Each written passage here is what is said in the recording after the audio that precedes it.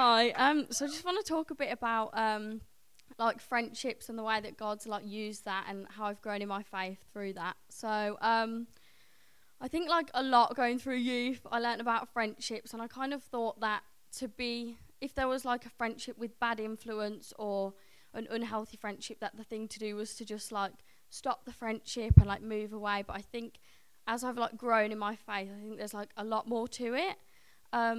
So yeah, as I was like growing up and getting older, I got in a lot of trouble like through high school, and I was quite a sociable person, so hanging out with people that weren't always making the best decisions. And I put them on such a pedestal of, if they thought that I was important, or if they liked me, or if they thought that I was like someone special, then that's who I was and that's like my value. And so they were like everything to me, and so I would just do what they did, and like everything they thought, I thought.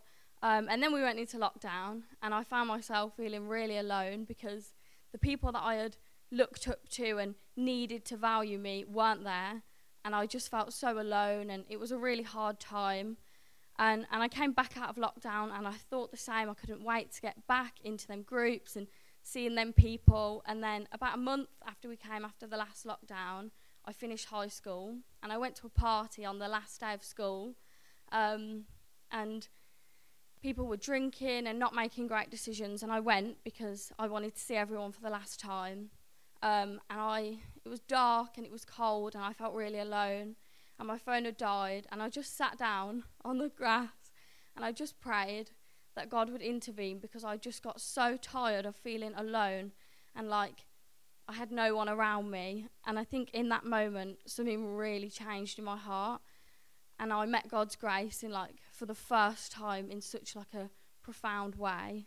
And I kind of figured out that I'd come to the end of myself, and I thought that that wasn't a good enough place to meet God. But I think the thing with God's grace is it meets you where you are, not where you want to be. And so coming out of that situation, I didn't lose any friends. No one around me changed, but in my heart it changed.